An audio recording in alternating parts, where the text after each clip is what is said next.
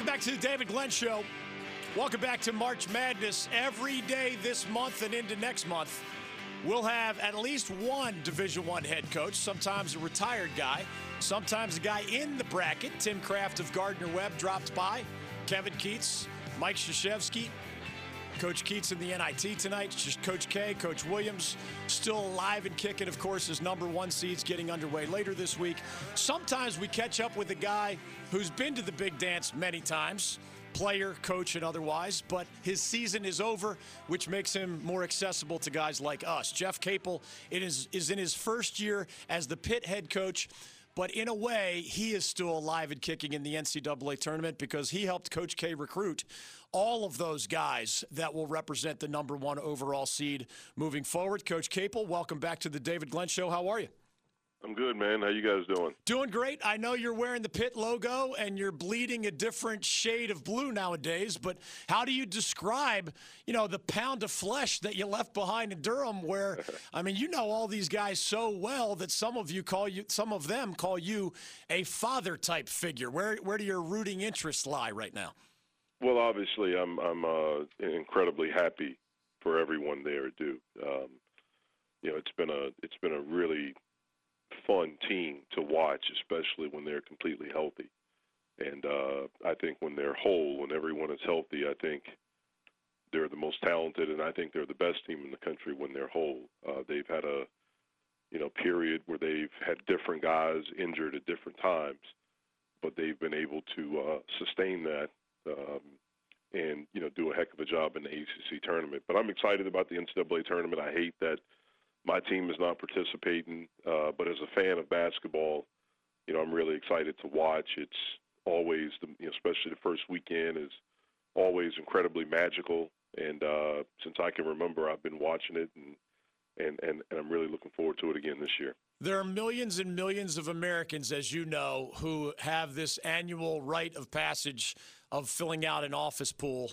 Many people who never gamble, who really don't even pay attention to college basketball all that much. I know you're not allowed to be a part of any gambling, but I wonder, as a coach, do you fill out a bracket mentally, physically? Mm-hmm. Do you do it for bragging rights? Because I have a feeling that your bracket, while imperfect, would be a lot better than most.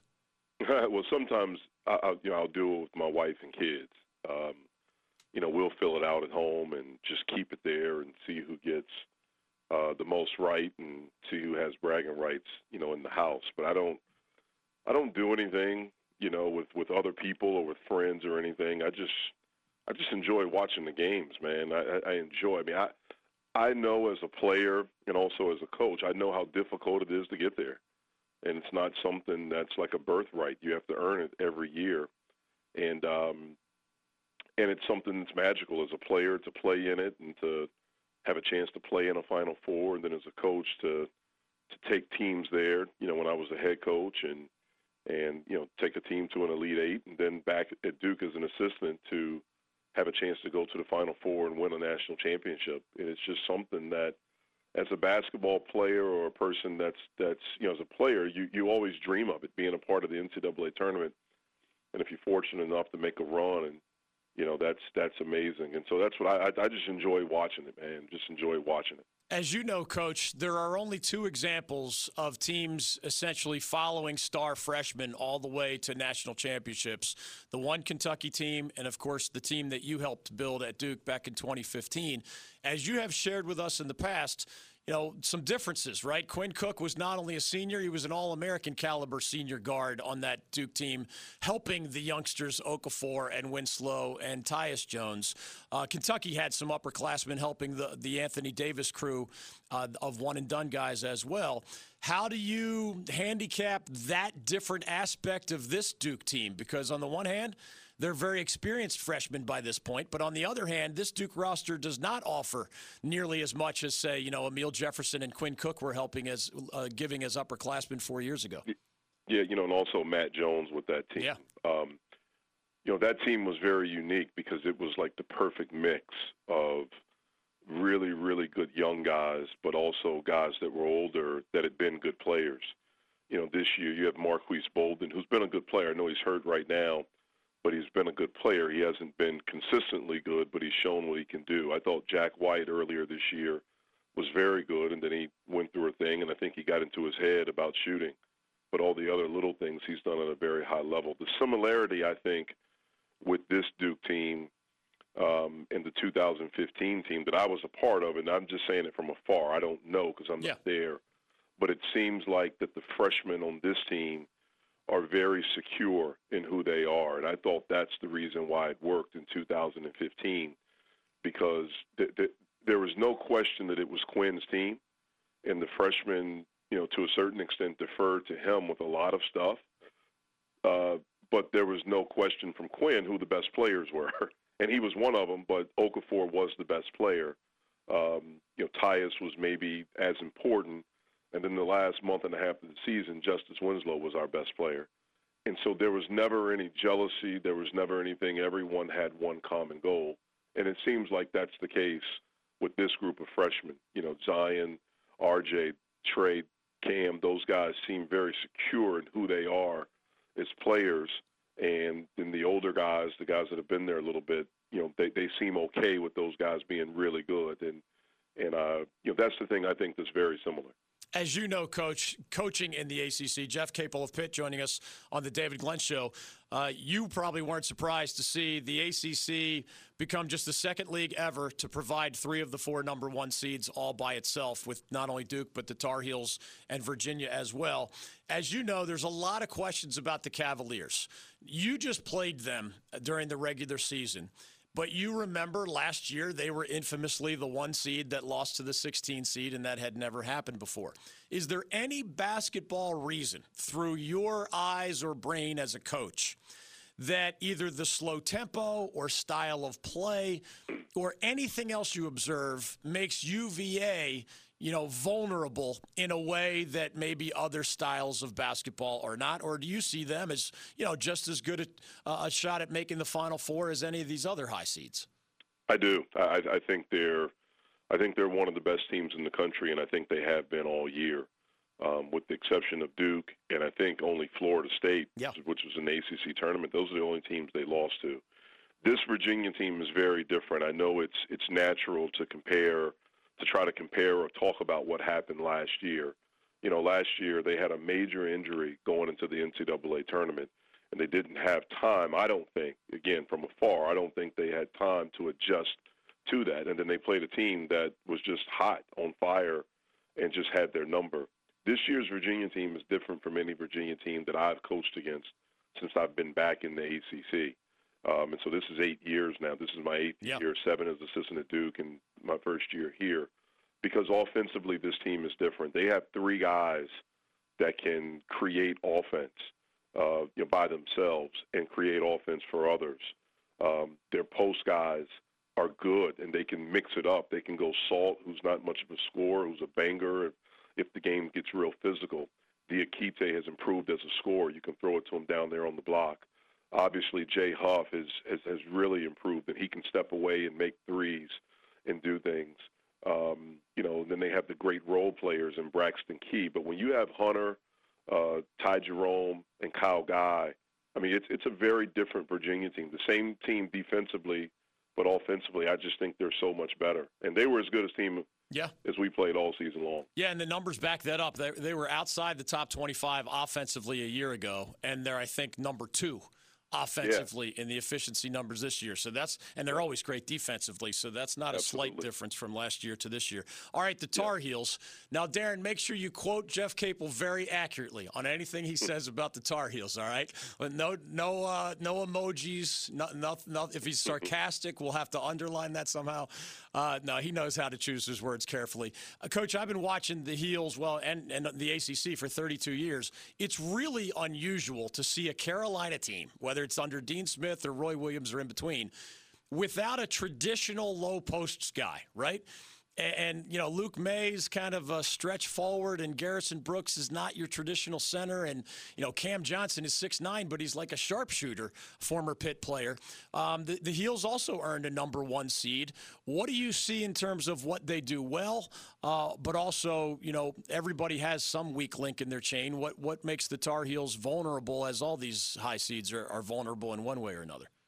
Yeah, I think, again, I thought they were as good as anyone we played all year. We played them very early. January 5th, it was our first ACC game. But I think they're incredibly versatile offensively. The thing that always makes them dangerous is their rebounding and them in transition. They're elite in both of those.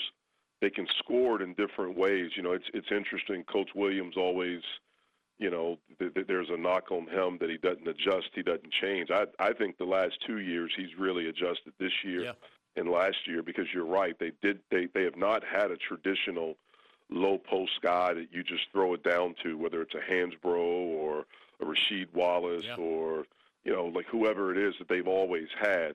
But I think he's adjusted. I think their offense, to a certain extent, man, I think it's a little bit more difficult to guard because you don't kind of know. You're normally used to them running the secondary stuff, so you know what spots they're going to be in. But if Luke May gets a rebound, he can push it. If Cam Johnson gets a rebound, he can push it. Nas Little could do that as well. And then Kobe White, I think, is as good a guard as I've seen this year. I've been really, really impressed with him. And then Cam Johnson with his size and his ability to shoot the ball. They're older. They do have a little bit of youth at a key position, at the point guard position. And when you go into the tournament the first time, sometimes with the freshman point guard, especially that first game, you're probably a little bit nervous. But I think they're really, really good, and I think they're primed to have a big run in this tournament. Can you share the Jeff Capel Final Four that's posted on the refrigerator at home? I have Duke. I have North Carolina. I do have Virginia coming out of South, coming out of their region, and I have who was my fourth? I think I had. Let's see. That's the Gonzaga. I think I had Gonzaga. I had all the number 1. Okay, seeds. You're going chalk. Anybody? Yeah, I had all the number 1 seeds. Anybody that you either played or elsewhere in the ACC besides the number 1 seeds that I don't know. Coaches always talk about matchups, and is there anybody whose road you saw?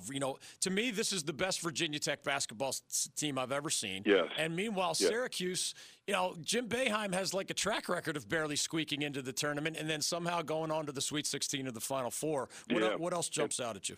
Well, that's the one. I mean, those. So I think Virginia Tech is really good, and I think they got better with Robinson out. And if I know that he's back now. If he's completely healthy, because DG, I think Justin is as good a guard as there is in the country. Yeah. I mean, he's tough. He's a leader. He can really, really play. And they obviously, I thought they were very good without him, but with him back healthy, I think they're as good as anyone. And so now all of a sudden that makes that region a little bit more difficult. The games that are intriguing to me, as far as the ACC is concerned, the Syracuse-Baylor game, because it's 2 teams to play zone, and they play zones that are very different. They're long and things like that. But if Syracuse is able to advance, I mean, that next matchup, Syracuse and Gonzaga, that's the one, and that's the reason why I was a little bit hesitant in the West of picking Gonzaga. And then I think the Florida State-Vermont game is going to be fascinating because Vermont's very, very good. Their coach they have a great coach. They have a kid, Anthony Lamb, who can really, really play, man. He can really score. He's old. He's confident. They have a really good guard, and they're a very dangerous team, and they've been there. And so I think those matchups are very, very interesting. One thing I do want to say, and I'm not just, a homer for the ACC in saying this. I'm saying as a basketball fan, for the life of me, I can't understand how NC State didn't get in. Okay. And, when I look at, other conferences, specifically the Big Ten, like they got a team in that was 8-12 in the league. Right. And if you go 9-9 in this league, I mean, it obviously shows we had the best conference when you had, 3 number 1 seeds. NC State made their schedule in advance. I think they were probably punished by their non-conference schedule. I don't think that's fair. But I think, there's no question in my mind that they should be in. I think Clemson should be in.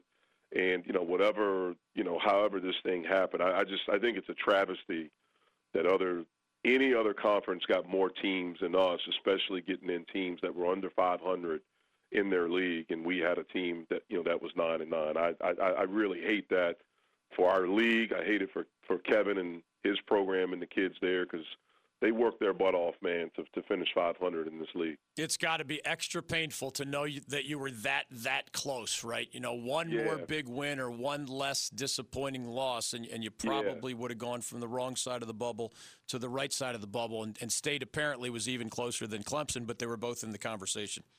Yeah, but it just, I would hope that that our league would have gotten a little bit more respect than that. And that's just, again, that's my opinion. Yeah. I have not talked to anyone, but again, you're playing like they played North Carolina twice. They played Duke. They played Virginia. They played Virginia Tech.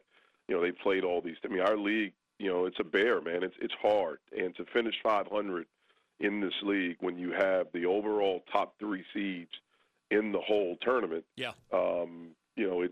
don't talk about strength of schedule, man, when you have to go through this league and play these teams. Yeah, that's 5 losses for the Wolfpack right there. Just off of the 1 seed line, that impacts your record pretty dramatically. Hey, let me hit you with a couple of quick Pitt things as we thank you for your time and wish you well.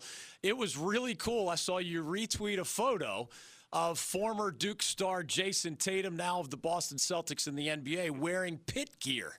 So clearly the brotherhood is still together. How many branches does this Jeff Capel Pitt tree have? Are you just sending FedEx envelopes all over the place to your brothers in Duke around the nation? Yeah, a couple of the guys that I've had the opportunity to coach and got to know, and obviously have great relationships with me, have reached out and like, hey, Cape, can I get some Pitt gear? And so I actually sent Jason that, and I sent his son, I sent Deuce some gear, and I sent him a letter, his first recruiting letter. And so I did that. And I was shocked. I didn't know that he was going to wear it. I didn't know it was obviously going to be a picture of it. Someone actually, Matt Pliska, who who's with us, he sent me the picture. He showed me the picture. And I had actually gotten off Twitter at that time. Once we get into the season, I kind of get away from it. But that's something I did want to retweet and to thank Jay for that. And as we let you go, how do you summarize what was the most important thing that you accomplished in year 1 at Pitt, even if the record wasn't what you wanted it to be? From afar, Coach, it looked like you instilled a defensive culture. You certainly found a really good freshman guard, and maybe a couple of them. But that's just from afar. From the inside, what was that most important thing you accomplished? Well, I think the most important thing is that I think we brought hope back to the program. Yeah. I mean, this is a very proud program. And at one point, and it wasn't that long ago, it was one of the better programs in the country. If you talk about wins, the consistency of making the tournament runs, 10 years ago they were a number 1 seed in the NCAA tournament. But that had gone down. And I think that's the main thing, is that we brought hope back. The energy was back in the building. We had a team that was undermanned as far as talent, but we played really, really hard. We competed. And we were in every game with the exception of North Carolina, Duke, Virginia, and both times we played Clemson. That was a tough matchup for us. But every other game, man, the under 8 timeout, it was a 2-possession game either way. And so, I think that's the main thing. We brought hope back. We tried to establish how hard we're going to play, how hard we're going to work. We try to teach investment. Our guys have to be invested. It's hard to be really good. It doesn't just happen in how you invest with your time, with how you eat, how you take care of yourself, how you work, all those things. And as we continue to add the pieces here, I have no doubt in my mind that we're going to get this thing going back and make it, again, one of the best programs in the country. For what it's worth, everybody noticed. I mean, people have written books on changing cultures, and there's probably 1,000 things you could list beyond what you just did. But it's clear from the outside, Coach, that things are a-changing. Thank you for the time, as always. Good luck against the wife and kids in the refrigerator bracket pool, and we'll be knocking on your door again soon. All right. Appreciate it, man. You got it. Jeff Capel of the Pitt Panthers on Twitter at Jeff Capel. He just finished his first year with the Panthers. As predicted, they struggled. They just don't have enough players. They have a really good freshman guard named Xavier Johnson, who made the all-freshman team. He was on my ballot. I think he made the official team. I'd have to double-check that. Pretty sure he did.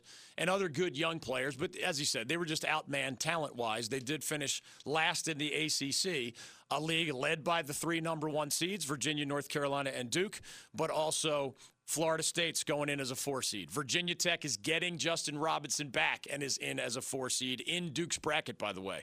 Louisville's in as a 7 seed. Syracuse is in as an 8 seed. Clemson and NC State are off to the NIT. And then the Pitt Panthers are down there with Georgia Tech, Miami, Boston College, Wake Forest, and Notre Dame, all of whom finished below 500 overall and 6-12 or worse in conference play, in part because they were a little bit outmanned, in part because they are just in a brutally difficult league that was maybe not top to bottom the best in America. Some of the metrics have Big 10 and Big 12 even higher in that ladder. But when you have 3 number 1 seeds to go with 7 NCAA tournament participants, I think by that measuring stick, the ACC was the best conference in America, as is often the case.